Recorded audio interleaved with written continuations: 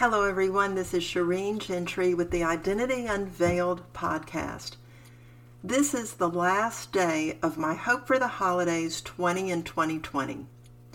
Although on Thursday, I combined two elements of the Christmas story as found in Luke 1 together, the third and fourth components of that four-part series, I wanted to just elaborate on the very last one. So the series for this week was I Didn't Ask for This, and I spoke about how Mary was deeply troubled, how she was in denial, how we see in that chapter that God is really responsible for outcome because we know that nothing's impossible with Him. But then there's an acceptance by Mary to say, okay, I don't know what's ahead of me, but be it unto me what you have said. And so I wanted to just close out this devotional thought this week by just talking for a couple of minutes about the power of the decision, the power of choice. Now, we know that God created us with volition and choice and free will. And so I want to encourage you to choose rightly.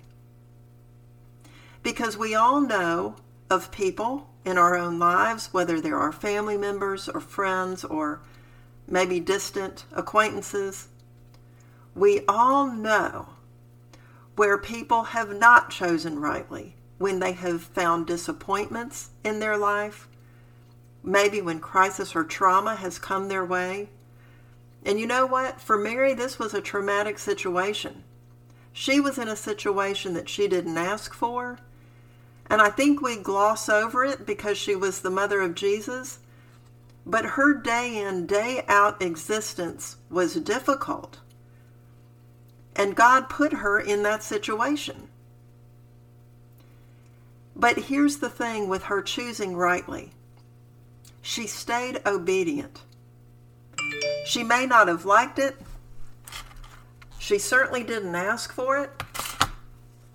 And she found herself in the middle of it, but she chose rightly. In the midst of her fear, in the midst of being confused, in the midst of not knowing at all what was ahead of her, raising the Son of God, for goodness sake. You can't predict that. She certainly couldn't. Such it is with our own lives. We have no idea. We have no idea what the future holds. And in some way, that's a blessing, right? But we need to choose rightly and stay the course in an obedient fashion, which means making sure that how we process what we're going through, what we're living through, we aren't complicating what's confusing us with bad choices. Because then we trouble our trouble. And then the primary issue is no longer the primary issue. Perhaps the way we're coping with the primary issue becomes the primary issue. And so I really encourage you, friends, that whatever is happening this holiday season in your life, whether like Mary, you are deeply troubled, whether you are in denial, that you will hold on to the promise and look to the future knowing that nothing's impossible with God. You don't know how He's going to work through the situation in your life and in your life story. But that you say, okay, you know what, God? I don't know what you're doing here, but I'm just going to trust you with it. And I'm not going to choose an improper and even a disobedient way of trying to handle my fear and frustration. So I want you to realize the power of your choice and the power of your decisions while you're deeply troubled.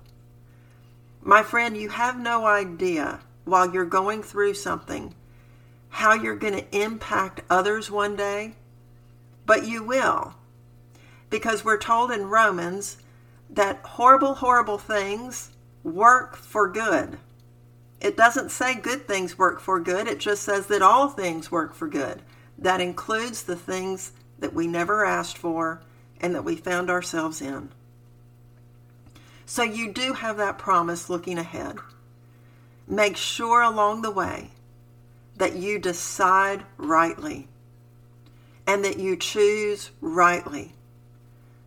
Stay the course and keep your eyes forward and up. May God bless you during this holiday season.